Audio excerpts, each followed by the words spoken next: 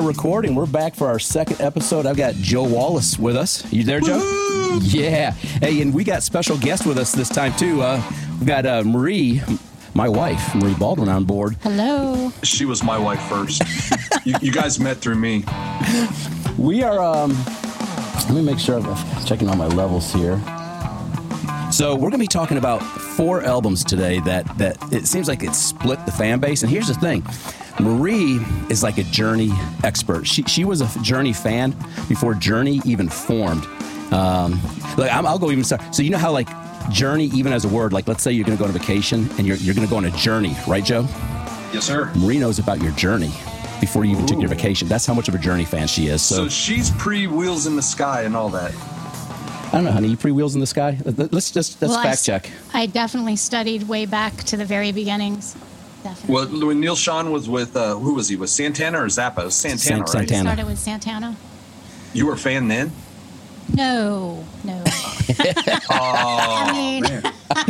Did you hear the tone in her voice? Oh. I mean, I've been a Santana fan forever, but I think they were, I think I was like an embryo when they first started. I feel like you're saying I'm old.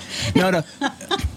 So let's, I guess we should qualify. She's a Steve Perry Journey fan. I was just going to say that. So she's definitely not a Carlos Santana. She's a Neil Sean, Steve Perry fan. But you know what? Let's save that because the first album that I want to cue up, because we left off the last podcast talking about this. So Joe, hold your thoughts for a second, because I actually want to give one of our TikTok friends first opportunity. Here's the thing: Black Album at the time was a huge disappointment for the hardcore metal community.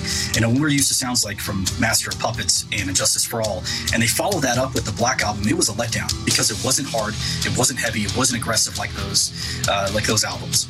But what Metallica saw at that time, that I didn't see at the time, was the evolution of metal music. And this is why a lot of those old school bands aren't around anymore. They're not touring much anymore. Yeah, there's been a little bit of resurgence, but honestly, Metallica did an amazing job. Listening back on that album 30 years later, it's phenomenal. It holds the test of time. They did such an amazing job there and changed their sound so they adapted and they didn't die. I say good on them. Fantastic job. All right, so that was actually that was Convos with Paul Nielsen. He's one of our TikTok friends, giving us his 2 cents, and we're going to read through some of the other comments I've gotten on the subject. But Joe, have at it. What did you think about Paul's comments, and what are your thoughts on the Black Album? He literally nailed it right on the head. I mean, that was absolutely perfect. I could totally, as a songwriter and someone who records all the time, the production on the Black Album was completely next level when Bob Rock took it over. And all the documentaries and all that aside, my problem with it is like we talked about, I think we were on air and we talked about it, Injustice for All, horrible recording, but excellent songs. And he's exactly right. Like I told you, I justify my comments on bands. Why did I purchase that CD? I own everything prior to the Black Album, even there was a cassette with the Prince on it on one side, and the other side it had, I think, it doesn't even matter, Blackened or something. It doesn't even matter. But Master of Puppets completely set the bar as far as everything. And so when the Justice for All came out, the songs were as good as as Master of Puppets, but the song production, producing on the album was just so bad. And there's conspiracy theories that they didn't want to record Jason Newsted, which I think is all bullshit. But because they say you cannot, that's the problem with it, you can't hear the bass. But the Black Album, Bob Rock took their production to the next level. But he, in my opinion, heavily produced it, like their songwriting and all that. And your TikTok listener is 100% correct. I did not buy that album. But to this day, those songs are still relevant. It's not my favorite album. It definitely was a game changer. It definitely set them on a course for success. But I do not own it, and I'm not a fan of it. There's no denying its excellence, but it is not Master of Puppets. So here's a question I've got for you. And first off, yes, so that was the one Bob Rock came on. And I think if I remember and looking into it, he's co-credited as the producer along with James Hetfield. I can't remember if Kurt got credit on there for production. But I think Lars did. Lars, that's right, Lars. But so up until that point, I think Flemming Rasmussen had been the producer on a lot of the albums. So there is a question as to why did Flemming not carry over onto that one. But here's the question I've got for you that I'm really curious. Do you think, so last week we talked about hair rock and its transition into with grunge, and one of the big things I didn't really hit on is I think radio play was a big part of that. The bands that took the hit coming out of hair rock were those that had the radio play, and the reality is the Black Album, we saw Metallica all of a sudden get a lot of radio play. Do you think that played a part? Do you think Metallica fans, it wasn't just about the production, but was there an element that all of a sudden their beloved band had become mainstream? Like we said last week, that was their first video too. That was their first video, was Enter the Sandman. I think one was their second video. So I think you may have that reverse. I think they did get went out first and then Enter Sandman, but we can check that. I think this is going to be a constant theme in our podcast. Is it's the record companies. I mean, Metallica had a massive following with no radio play and no videos. Black Album changed everything, and I'm sure the record companies saw the product as excellent. They just wanted to make it radio friendly. CM Thunk on my TikTok channel made the comment, if the Black Album didn't make Metallica popular, more Metallica diehards would absolutely love it, not claim it's where they went downhill. Now, immediately after that, a longtime Metallica fan responded quickly and said, no, that's absolutely not true. It was the album itself. Do you think CM Thunk has a point? That's so funny, because I was just telling my wife before I came up here what our theme was tonight. And he has it's hard to go back in time, because I actually said this as I was walking upstairs. I said, when everybody else started liking Metallica, I didn't like them no more. But it's hard to tell, because he has a very valid point. If they were still an underground band and that came out, would I be the person going, dude, Enter the Sandman, you need to sit down, just take 2 seconds and listen to this? I doubt it, because I'm a songwriter. And they are good songs, but they did not grab me by the ball. Even, man, dude, I keep saying Injustice for All is just so poorly produced. But listen to those songs on that album. They're excellent songs. Not that the Black Album is not excellent songs. It just didn't scratch that itch. Now, Justice for Master All, of Puppets did. That was one. One was on Justice for All, right? Oh, I think you're right. So, oh my God. I don't think that was a bad produced album, but there was something just about that album. Now, Marie, did you get into Black? No. There was no Steve Perry on that album, No. Dean. There was just some. I'm pretty sure Steve Perry wasn't on that album. But here's the thing. But Marie did like some metal bands, so it's not that she didn't like metal. That wasn't her bag at the time. So, dude, we played Crazy Train together in our band. Oh yeah. So check this out. Here's some more comments. We've got Joseph Marcoux said, for me, it's the Metallica Black Album is where they went downhill. Justice for All was their last good CD. Cat Blair, it was the last Metallica album that I bought and listened to. Kenneth Ashcraft Zero, Metallica and Justice for All was the album that made me start to back off Metallica. So he threw Justice for All into that. Yeah. That was my first CD too. You know what? They all have a very valid point. I didn't realize that many people felt the exact same way I did. But as a commercial success, that Black Album was a game changer. It truly was. It really was. They were already huge in my mind. But they weren't just for us anymore, I guess, is what your TikTok people are all trying to say, because that's the way I felt. Is like, but as a business decision, that was by far the best decision. I mean, they are metal now. They are the standard, you know. It is. And Megadeth was the same era, same band, same kind, not the same kind of music, same style of music, I guess, but they did not have the massive celebrity that Metallica did. And Slayer, I also heard Slayer at the same time I heard Injustice for All and Slayer, South of Heaven. Just I never looked back. I never looked back after that. Well, if you go to the thread that I've got on TikTok where I throw this question out there, by and large, the Metallica fans were the most vocal. So we talked about Metallica Black Album. We're going to talk about Journey's Raised on Radio. We've got Def Leppard's Hysteria. We've got Pink Floyd's Momentary Lapse of Reason. The Metallica fan base, absolutely the most vocal. And I would say that 70%, 60, definitely maybe 70% are on the side of nope. That's where I backed off. Me too.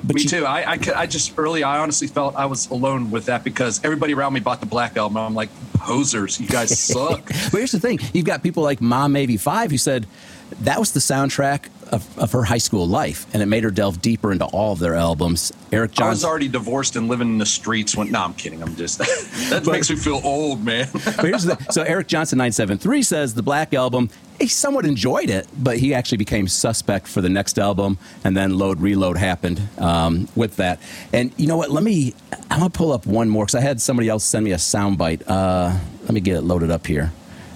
So this is Ellie Love, and she's actually going to comment on all the albums. She definitely had a voice to be heard. So here's what she had to say. The Black Album was something like we've never really heard from them before. It's very commercially successful. They won a Grammy for it. And there were some great tracks on there, but it led to Load Reload, which should have been a double album, I think. And then St. Anger, which was garbage. They had Redemption with Death Magnetic, which I think was a brilliant album, but it was kind of like a swan song for me. I don't know. I just haven't listened to Metallica since. So, dude, that was the best. That opened my eyes. I forgot about the Grammy, and she's right. That brings me back to your earlier TikTok fans comment. The last lady just had a perfect point that once the Black Album came out, it kind of changed the trajectory of their songwriting. Like Load Reload, I didn't even acknowledge that, and then Saint Anger, I was done. I didn't purchase any of those. I didn't even listen to any of those. So my point of saying all that is if that they didn't have Bob Rock and didn't take the trajectory of the Black Album, would they still sound like Injustice for All and Master of Puppets? That's a good question. That is awesome. I'm happy we're having this conversation. Yeah, that is eye-opening like crazy. She put it right out there. Garbage. Wow. But here's the question. So Bob Rock, he did Motley Crue, Bon Jovi, Aerosmith, Occult, 311, Bryan Adams, Michael Bublé. Yeah, I mean, no doubt he understands pop radio. He knows how to make a radio hit. And,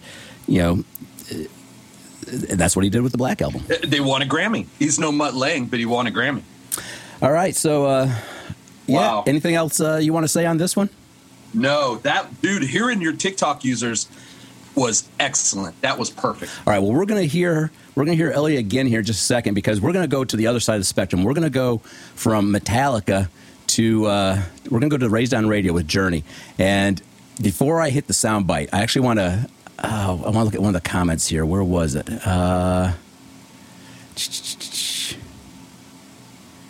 Oh man, I thought I had a note here. One of the followers pretty much. Oh, here it is. Forces 11. Journey was easy listening by then. So here we go. Oh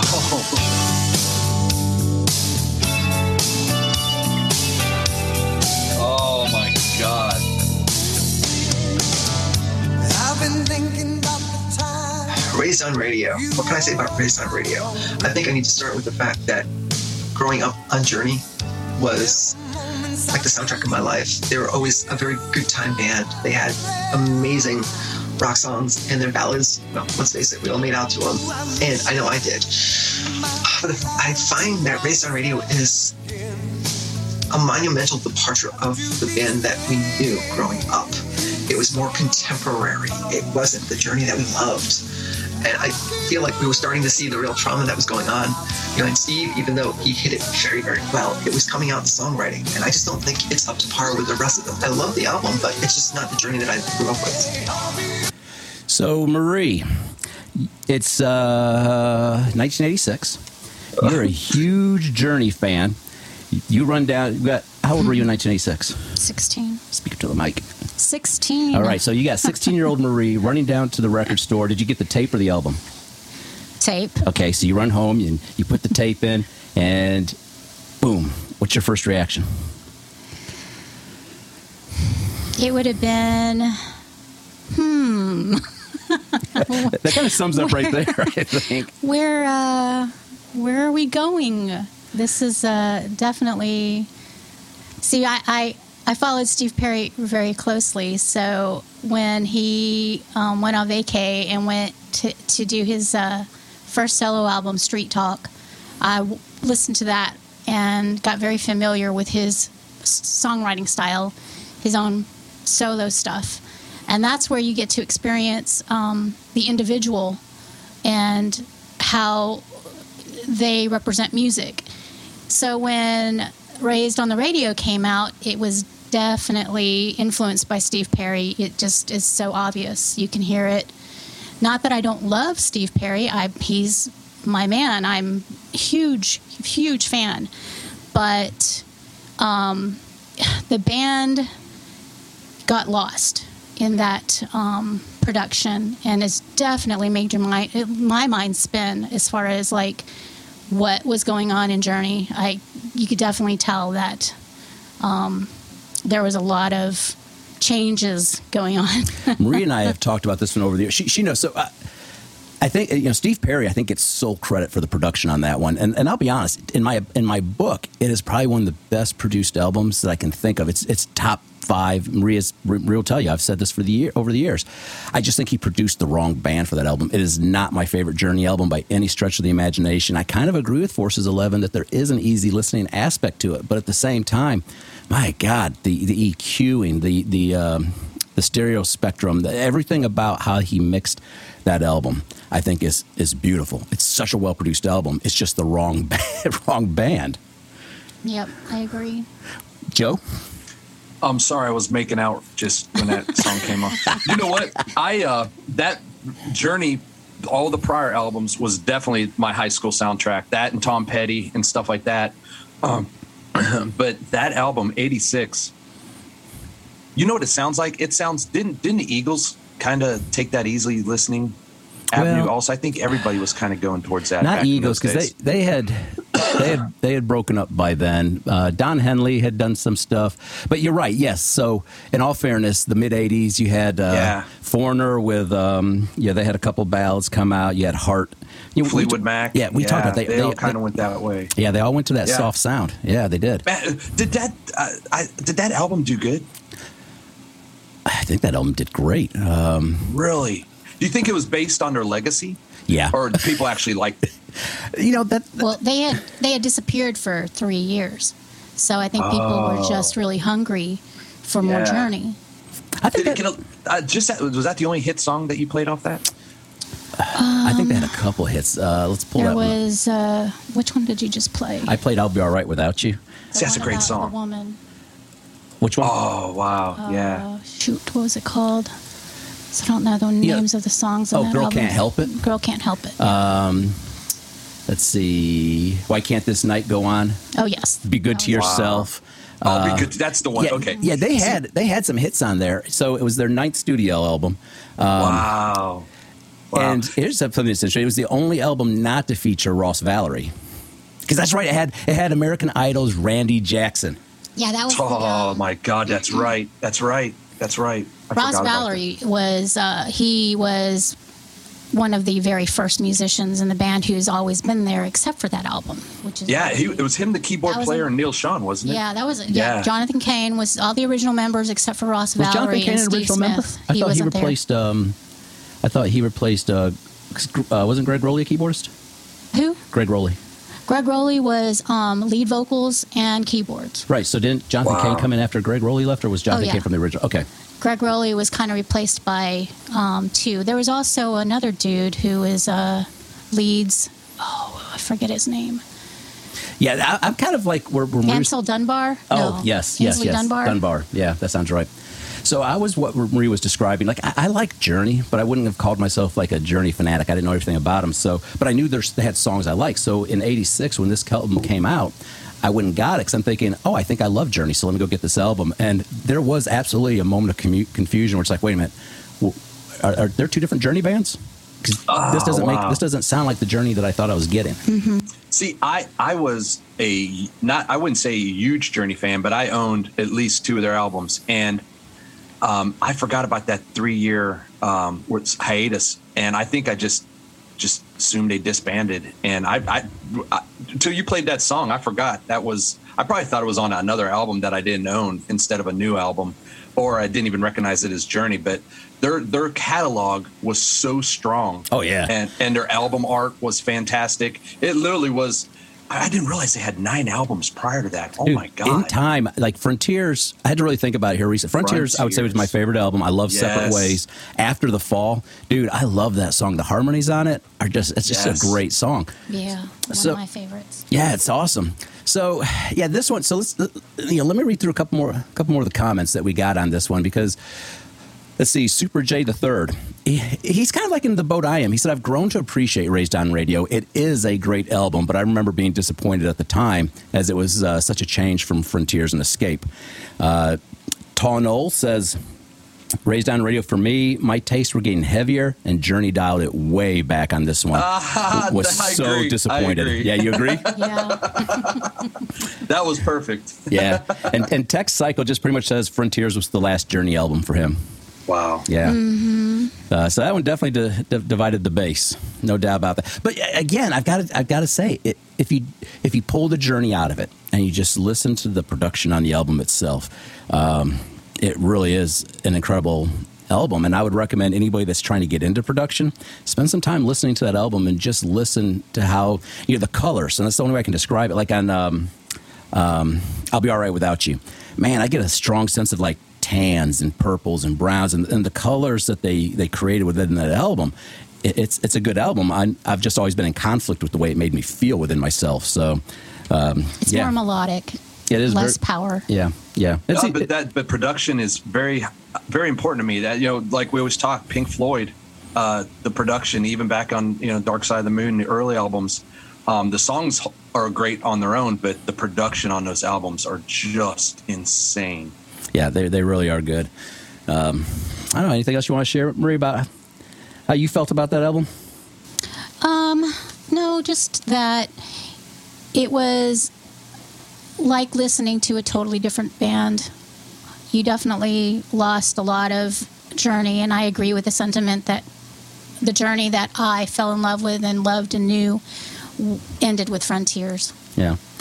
And that was, and I can't help but think it's the compilation of the band members, because they let Ross Valerie and Steve Smith go, and I loved Steve Smith. I think he wasn't on that album? No, they fired Ross Valerie and Steve Smith. Wow. That was when Steve Perry rejoined the band. He had actually left for the solo, and then he rejoined the band, and then they fired Ross Valerie and Steve Smith for that album, let Steve Perry have almost total control, and since it was a deviation, and there was probably a lot of rocky stuff going on in the band. Yeah. Steve Smith, I hadn't realized that. I hadn't thought about that, because you think about so many of those songs, those drum parts, he had some like really iconic riffs on those drums. And to be honest, Separate Ways was like that. He was the man. That actually may have been on that song. That may have been a big part why it had that easy listening feel, because Steve Smith brought in some really iconic rock, drum beats and fills and whatnot. And now that I think about it, as I go through all the songs on the Raised on Radio, it is an easy listening type drum beat that I'm hearing. I could be wrong about that, but that could be it. It's like a Bee Gees album. It is a Bee Gees album. And I'm not knocking the Bee Gees, because Barry Gibb's a hell of a songwriter, but you are right. No. I mean that as a compliment. Yeah. It's very easy listening. But it's still, it's just not heavy. A couple of like when Bee Gees wrote songs that weren't disco-ish. I can't think of the name of the song that's in my head. Islands in the Stream. Islands in the Stream's always a big one. Oh, that's a perfect example. That wasn't a song. In the Stream. Those are great songs. They are. They got drums in it, and that's the kind of drum style I was referring to. I'd never really thought about that. You just said that.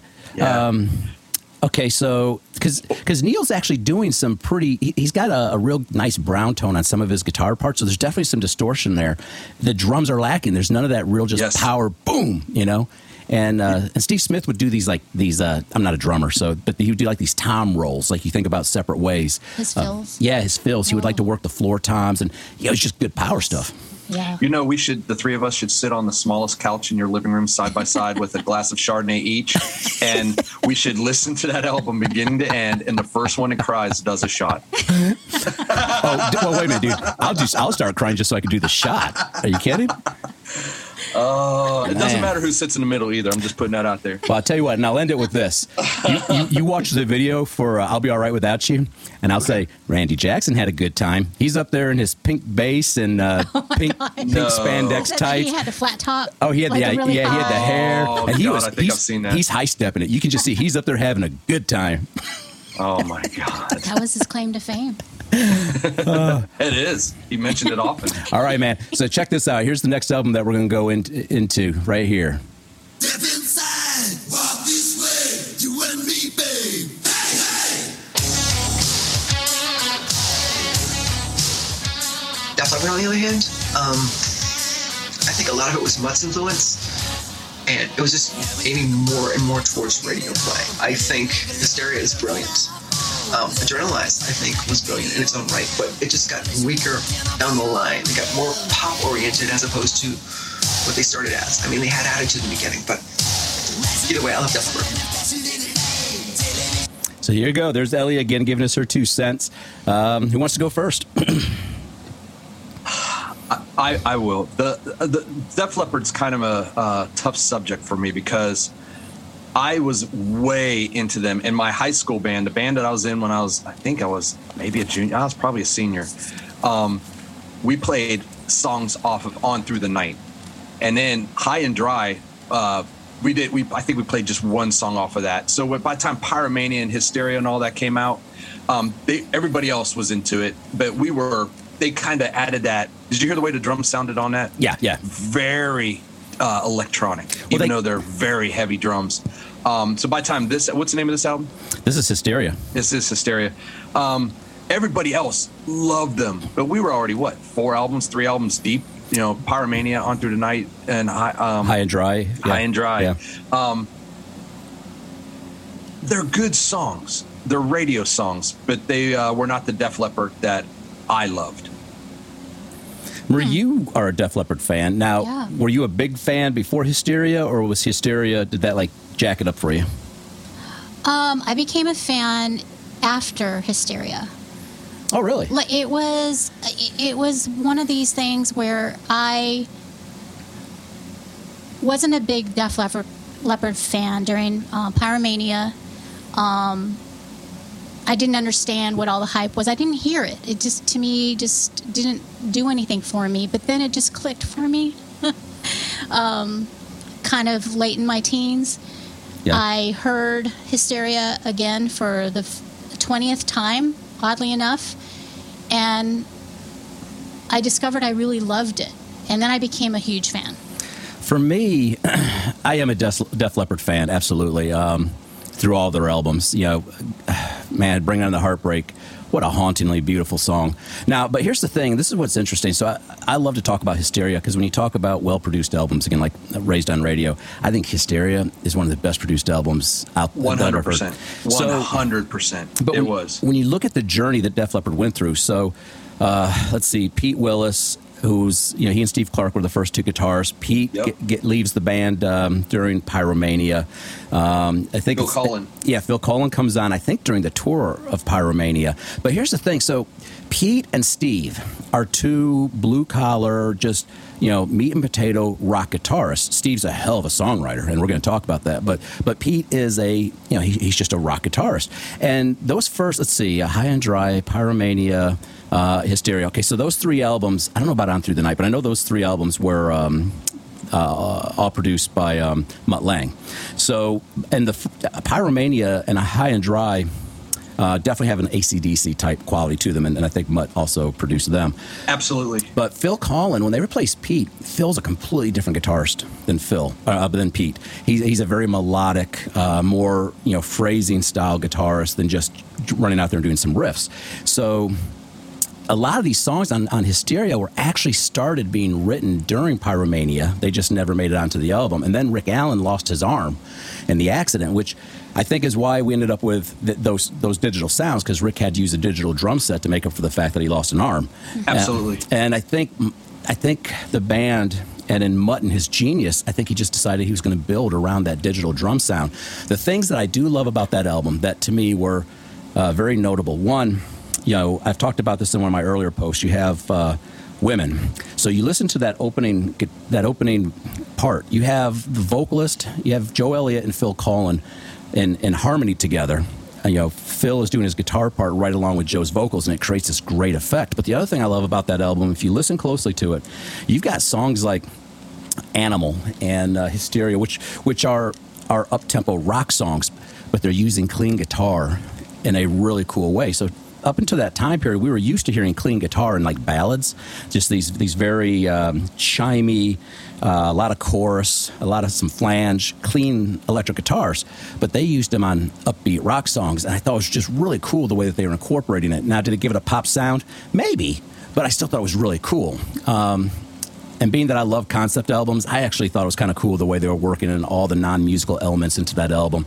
So, if we look at some of the comments here, like, let's see, Jow of the Bad said, Hysteria. Mutt Lange produced it so well, such a unique approach.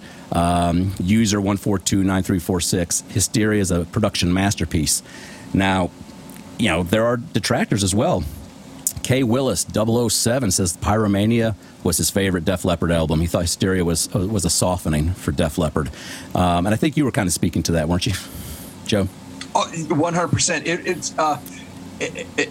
But again, it's superior songs. It was to me, it was the next step that Def Leppard should have taken.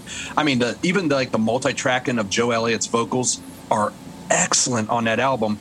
But to me, the softening, I was, again, in those days, looking for the next harder thing. And it's not that it's a bad album at all, but I do not own that album. You don't? I would invest my money in, Prong, or, just so many other bands, Sacred Reich. I'm super heavy metal. And, but those first bunch of albums by Def Leppard scratch that itch. And earlier you said you didn't think that Mutt produced On Through the Night sounds completely different than all the ones after that. So I think that was a different producer.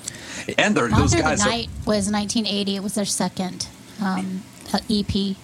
Yeah, wow, they had one. Such a good album. They had one before that, and then I think they for whatever reason, maybe the timing wasn't right or whatever. So I know they re-released. I think you had to import the true first album. I think it was an import. So let's see. That was the Def Leppard EP. Yeah. Uh-huh. So On Through the Night was. I don't have my glasses on. Ton Altum. So yeah, it wasn't Mutt. And I'll be honest. To me, Mutt. If I've got like a producer idol, it's Mutt. Yeah, that's a fact. Yeah, he's incredible. Let's see, Gent E, and I always like his comments on my posts. He just puts it right out there. Hysteria was overproduced pop rock for the most part. It was, but that, to me, I agree 100%. But that was the next. I mean, that is a perfect follow-on to Pyromania. I own Pyromania. I do not own Hysteria. It's just that was our subject this evening. It was the game changer. I could not justify $13. It had so much radio play, my taint hurt. It was just every song on that album is pretty much a hit. Am I wrong? No, it is. Yeah. It was 4 years between those two albums. Wow, I did not know that. Yeah. Wow. I do know that the songs on that album, they expected it to come out a lot sooner because of Rick's accident, put a delay on that. When was Rick's accident? Maybe that was what the delay was for. Oh, it was absolutely the reason for the delay. Okay. So Pyromania came out in 1983, and then the accident probably... 87, probably. No, I think it may have been... I think they would have needed time for him to rehabilitate. Yeah. Let's see. You know what, Dean? That brings me back when what's so also significant about that album is you and I both saw that tour. Yes. And even though every song on that album was a hit, and all those prior albums they hold on their own, Tesla still blew them off the stage, man. Well, yeah, but here's the thing. That's not saying anything against Def Leppard. That's just saying... Not at all. Tesla was the shit that year. I think I was 87, 86, 87. It would have been, yeah. All right, so Rick had his accident in 84. So they released it in 83. That makes sense. They intended to have an album out, if I remember, like the following year. Definitely within 2 years. Within two, yeah. probably. Rick had his accident, lost his left arm. Now, to Def Leppard's credit, and this is why I love the band, I just think they're a good band in that... they didn't rush off to say, okay, we're going to find another drummer. They gave Rick the opportunity or time. And if I remember the story right, I think they actually thought that may have just been the end for them. And Rick brought them back and said, hey, guys, I want to show you something. He did. That is true. Yeah, and so he convinced them. And same thing with, we could talk about this when Steve Clark died. And I'll be honest, that was a tough one for them to overcome because Steve's songwriting style is such a fingerprint. And Phil Collen, I think, blended very good with Steve Clark. And this is a whole other subject, but I'll just say it. I'm a huge Vivian Campbell fan, so I was thrilled when they picked Vivian. But Vivian and Phil are both, these passionate finesse players. Vivian is not a Steve Clark, and it's not a slam. It's just he's not. So I think you had several things. One, Hysteria, massive album.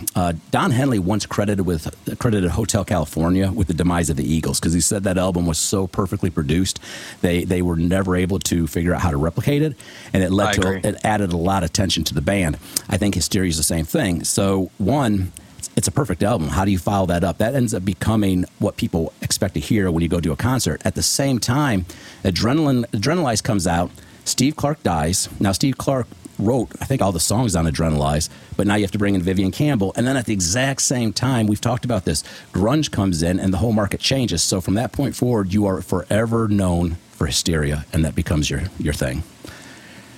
I agree. Another thing about Vivian Campbell and Phil Collen is that's different from Steve Clark and the prior guitars is Def Leppard's a 2-guitar band. It's meant to be a 2-guitar band. It is. Vivian Campbell and Phil Collen can hold their own in 1-guitar bands if needed. Vivian Campbell proved that many times. Yeah, the guy. He doesn't, Yeah, I'll do a whole hour talking about Vivian and why he's awesome, and I'll probably do a bunch of posts on him because he really is a phenomenal guitarist.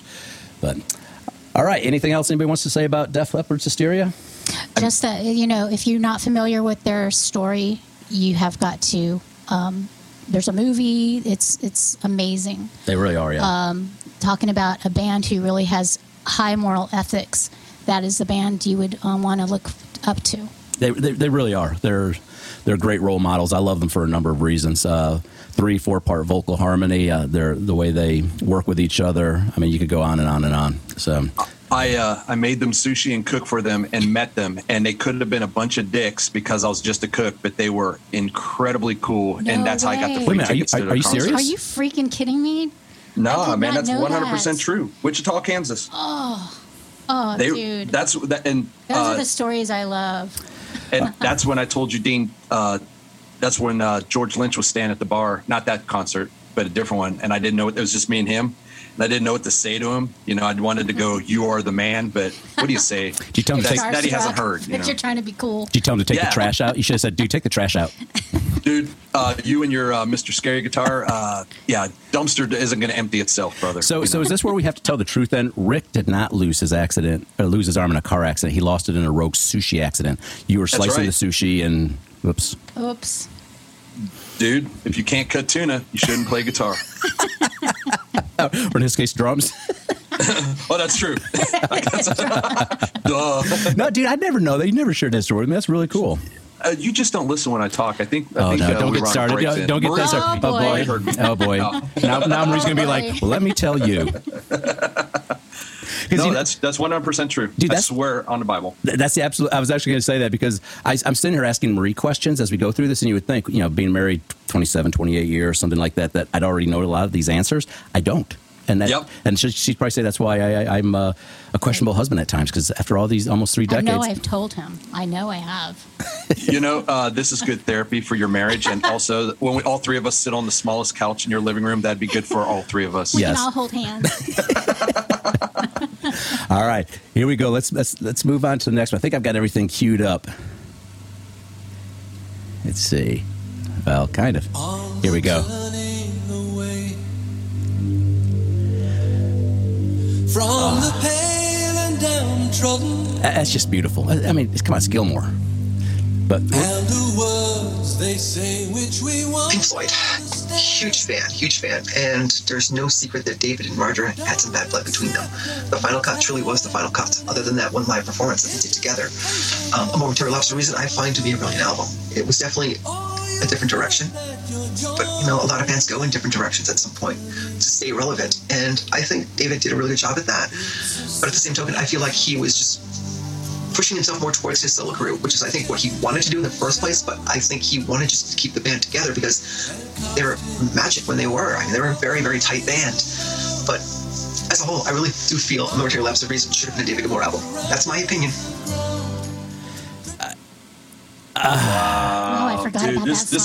This is gonna be the hardest one. This is gonna be hard. It really is. Yeah, that's why I wanted to go last because, man, I mean, where do we start on this one? Because, God, I love Pink Floyd. I was a huge Floyd fan when this came out. I still am. And I know this one divides a lot of people because, there are true, hardcore Floydians that are like, and I'm going to just say right here, I talked about Gent E. He just sums it up very, very shortly. No Waters, no Floyd. If that is a true statement, if you're a true Floyd fan, you would say no Syd Barrett, no Floyd. So that's why this subject is going to be really hard because he does have a very, very, very valid point. To me, Pink Floyd is post Syd Barrett. I'm not a Uma Guma and all that did not scratch that itch. I'm going to use that phrase a lot because certain albums and certain songs just make me feel a certain way that I can't get them out of my head. And your TikTok friend said no Waters, no Floyd. Yeah. Pink Floyd, Mick Mason, I mean, every single person in that band is so relevant to the I guess the most popular section of their body of work, I would guess. But I love Roger Waters' voice. I mean, to me, when you say Pink Floyd, I think Animals. I think Dark Side of the Moon, The Wall is almost it stands on its own. But and The Wall was very heavy Roger Waters. Yeah. But Momentary Lapse of Reason, I think it was ahead of its time. I think it's a very David Gilmour album, but it's 100% Pink Floyd without Waters. But it's a great album. It truly is a great album. But I think when it first came out, I was like, when Robert Plant left Zeppelin and his first album came out with In the Mood and all that on, I can't remember the name of that album. You're expecting Led Zeppelin. And, even those solo Page albums, you're expecting Led Zeppelin. They weren't Led Zeppelin at all. Like this should not be Pink Floyd with Roger Waters sounding album. It would have sounded completely different. Is it a good album? Hell yeah, it's a good album. But when it came out, I did not like it. I do not own it. But as time went on, that album is excellent. Yeah, you want to say anything before I get started? No, I mean, I'm not a Pink Floyd expert, so. For me, God, so first off, for those that have watched all my videos on TikTok, I do an episode where I talk about David Gilmour. If there is one single guitarist, like in the 80s, I was a huge George Lynch fan. I poured myself into learning everything, Dokken and everything Lynch. But then David Gilmour happened. And if there is one guitarist who single-handedly changed my trajectory as a guitarist, it'd be David Gilmour. So I absolutely love him as a guitarist. I love his vocals.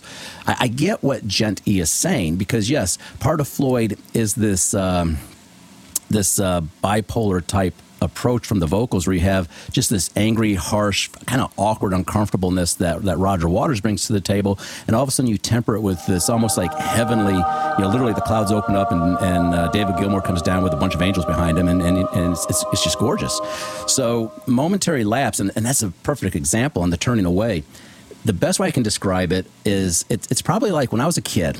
My mom every now and then would buy us sweetened cereal, but not always. But so I think it was Lucky Charms. I loved the little dry marshmallows in there that crunch. Marshmallow shapes for everyone. That's me frosted Lucky Charms. They're magically delicious! And I decided one Saturday morning I was going to make a whole bowl of nothing but marshmallows. So I took all the marshmallows out, picked them out, and I put all the wheat whatever stuff back into the box, and I ate a bowl of just Lucky Charms marshmallows. Ew. And no, it was actually really good. It was just freaking sweet. It was almost like too sweet. So sometimes I do feel like a Pink Floyd album with just David Gilmour is kind of like that. It's good. I love it. But, oh, yeah, it's a lot of saccharin, very sweet because his vocals are just beautiful.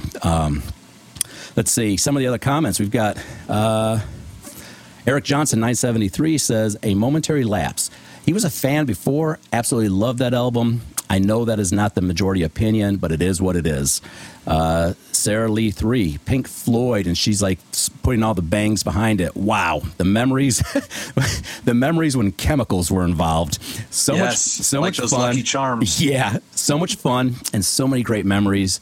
All-time favorite song on the Turning Away. But, you know, then on the other side, you got little Jimmy Dickens here saying, Gilmore Floyd is just too snoozy for me. Own every Floyd album except for the 3 Gilmore ones. Dude, you know, as you were talking and reading those posts, here's what's different about Pink Floyd from the other bands that we were talking about this evening is all Journey pretty much sounds like Journey. You know, their albums are almost, you could take a song and you go, okay, this is Journey, for almost all their albums. Same thing with Def Leppard. Def Leppard, you know, you could pretty much iconic sound, right? Yeah, exactly. Pink Floyd, man, there isn't a song that defines them, you know. Wouldn't you say that, or in my opinion, Pink Floyd was more experimental and they like to change? Yes, every album it's is very completely mood-based. Yes, because what's that? Oh God. Oh my God! There's a song in my. I can't think of the name of the song. I can hear it in my head right now. It's going to pop out. I can't remember the names of their songs either. No. Which album? There it is. That's the name of the album. Wish You Were Here sounds nothing. The song Wish You Were Here sounds like nothing on Dark Side of the Moon, which sounds nothing like. So I could see how Momentary Lapse of Reason fits into the catalog. But without the Roger Waters, like the Run Like Hell, when him and Gilmore switch off their lyrics back and forth, oh my God, that's such a. But I think Momentary Lapse of Reason, I can see why it's a Pink Floyd album because of its members. But as far as the songwriting, it sounds unlike all the other albums on another level because it's so heavy, David Gilmour. But at the beginning of that, those keyboards in that, the song you just played, you could tell that's Pink Floyd. Oh yeah, yeah. So I mean, that's a tough one. This is good. That's a tough. Well, so Roger Waters was adamant when that album was coming out. It was not to be called Pink Floyd, and they went through the legal battles, and they didn't get that resolved until after the album got released. I think it delayed the album, the legal battles. Yeah. Now, what's interesting though is, and Roger probably hates this fact, that album outsold the Final Cut. I can see why I didn't like the Final Cut either. You did? I did. No. I love the Final Cut. But you know what's cool? I mean, that's kind of bizarre. Is do you know the settlement that they finally came out with? Was that the one that dealt with the pig, or is that a whole different thing? That's Animals. I love that. Animals. No, oh my God, that's such a good. No. But I know Roger also sued them for the use of the pig in their concerts. So no. What was the settlement? The settlement was, and you can double check me. It will not hurt my feelings. Is Gilmour gets the entire catalog except the Wall, because the Wall is like the crown jewel, and the Wall is so heavily Roger Waters that he gets the Wall, Gilmour gets everything else. I didn't know that, but you know, it does make sense why whenever the Wall is performed live, it's always him. Yeah, it's always him, and he surrounds himself with some good musicians too. And I've seen a couple of those, but that's they're not Gilmour though. And you can't tell during the rhythms. But as soon as those leads start, even if they're note for note, you could tell it's not Gilmour, man. Yeah. It's bizarre. That is, I tell you what, if Waters and Gilmour can ever just make nice, and I know they've done some shows together here in recent years, but man, if they could ever make nice and go do a tour before the rest of the members all die, they could make some money, and it'd be a hell of a show. They just talked about that on Sirius Radio the other day, and because now that all the concerts are coming back, and they're like, "Oh my God, wouldn't it be great if Gilmour?" It's not going to happen. Yeah. It's just not going to happen. I guess here's the question: Will Perry and Neil Sean and rest of Journey make nice so they could go do a tour before Roger Waters and David Gilmour? Oh, Steve Perry, I heard, is going to sing with Pink Floyd now. Is what's going to happen, and I'm going to take Marie, and we're going to go see that, and it's going to be awesome. So there you go, man. Those are 4 albums, and the big takeaway from that was interesting on the TikTok feed. Hands down, the Metallica fans are the most vocal. I felt like dissed when that came out. I was insulted when I heard Enter the Sandman. I was so excited. I mean, like, we counted down. We're like, oh my God, they got the money they need. And when that shit came out, even though it's a good song now. I was pissed for years, dude. Is that your daughter again? It is. It is. Hold on. But now I know how to. Now I know how to take care of it. Hold on. That is so funny. She was laughing so hard when she heard the podcast, and you're like, should I tell her to shut up? So I'm not going to cross her, man. All right, so I want to go a little bit deeper here, but again, why? Because what was different? Was it that Lars didn't attack the kick drum as hard in the Black Album? I mean, I'm and then years later they did that documentary. Did you see that, The Monsters or something like that? No. Something to do with the monster. And they literally filmed the making of the Black Album, and it's just subpar. Bob Rock fought with them on all the stuff that they did prior because it was his job. But they, to me, they're shorter songs, which they should be. But all Metallica songs were much longer and had, it's almost like a hard rock album to me, sadly. So here's what I want to leave you with, and we'll, this will kind of tee up next week's discussion. So Black came out in 91. Cowboys from Hell, Pantera, came out in 90.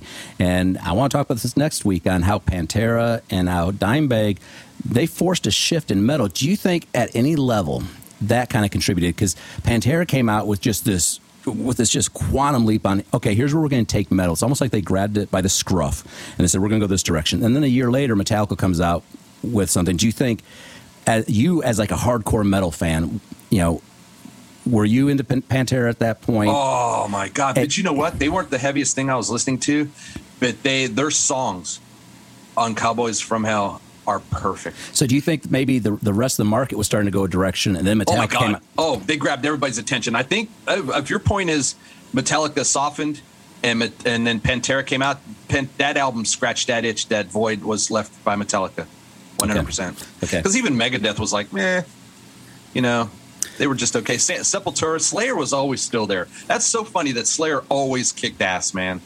Bizarrely.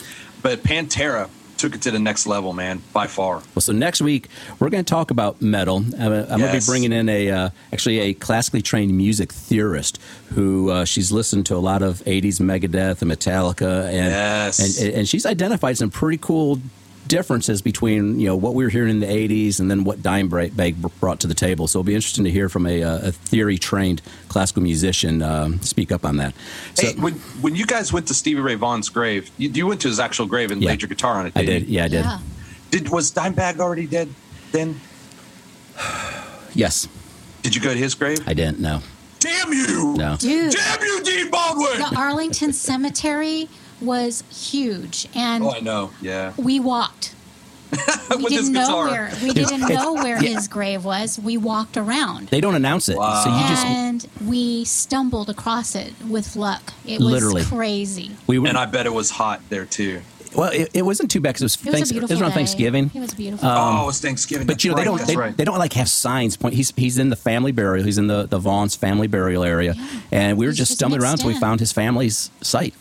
Wow. Yeah. That's all. No Sorry, clue. I didn't mean to throw you off subject. I just thought of that. I thought about, I just love that whole scene, that whole area. Well, it's interesting you point that out, too, because, and we're going to go into much deeper detail next week, but, there's aspects of, Dimebag's playing that I can actually point to and draw similarities and say what he's doing there on the right-hand wrist technique is something that Stevie Ray Vaughan also did. So 100%, Dimebag is absolutely a Texas guitarist, and we're going to talk about that next week. So excellent. Any final words anybody's got on any of the albums we talked about today?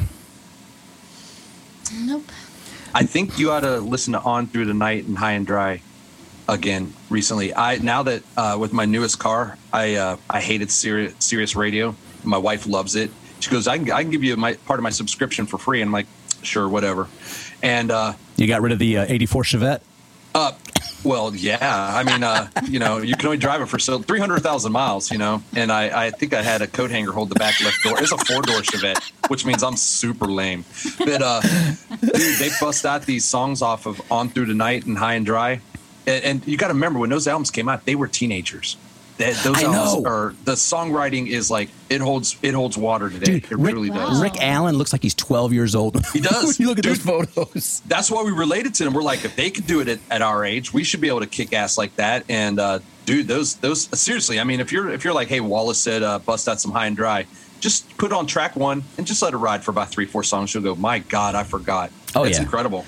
All right, honey. So I think you had taken the headphones off. We were talking about who would reform sooner. Would it be David Gilmour and Roger Waters make nice for a Floyd reunion tour, or would Steve Perry and Neil Schon make nice for a Journey reunion? Well, I mean, it's looking like they are trying to repair some roads, but I tell you, it will probably be like a cold day in hell for either one of them, I think. Yep, I agree. So you got any last message you want to send out for Neil and Steve? You guys have got to like figure out how to like just make music again together for the sake of society. Oh, dude, that's like the whole Bill and Ted's thing. If Journey can come together, the planets will align, the world will unite in harmony. That's Journey. Dude, Steve Perry wore the tightest pants. I mean, I feel like I know his penis just by just by looking at it. I vote for Steve Perry and Neil Schon. Tighter than Sebastian Bach. Bach? Tighter than Sebastian Bach?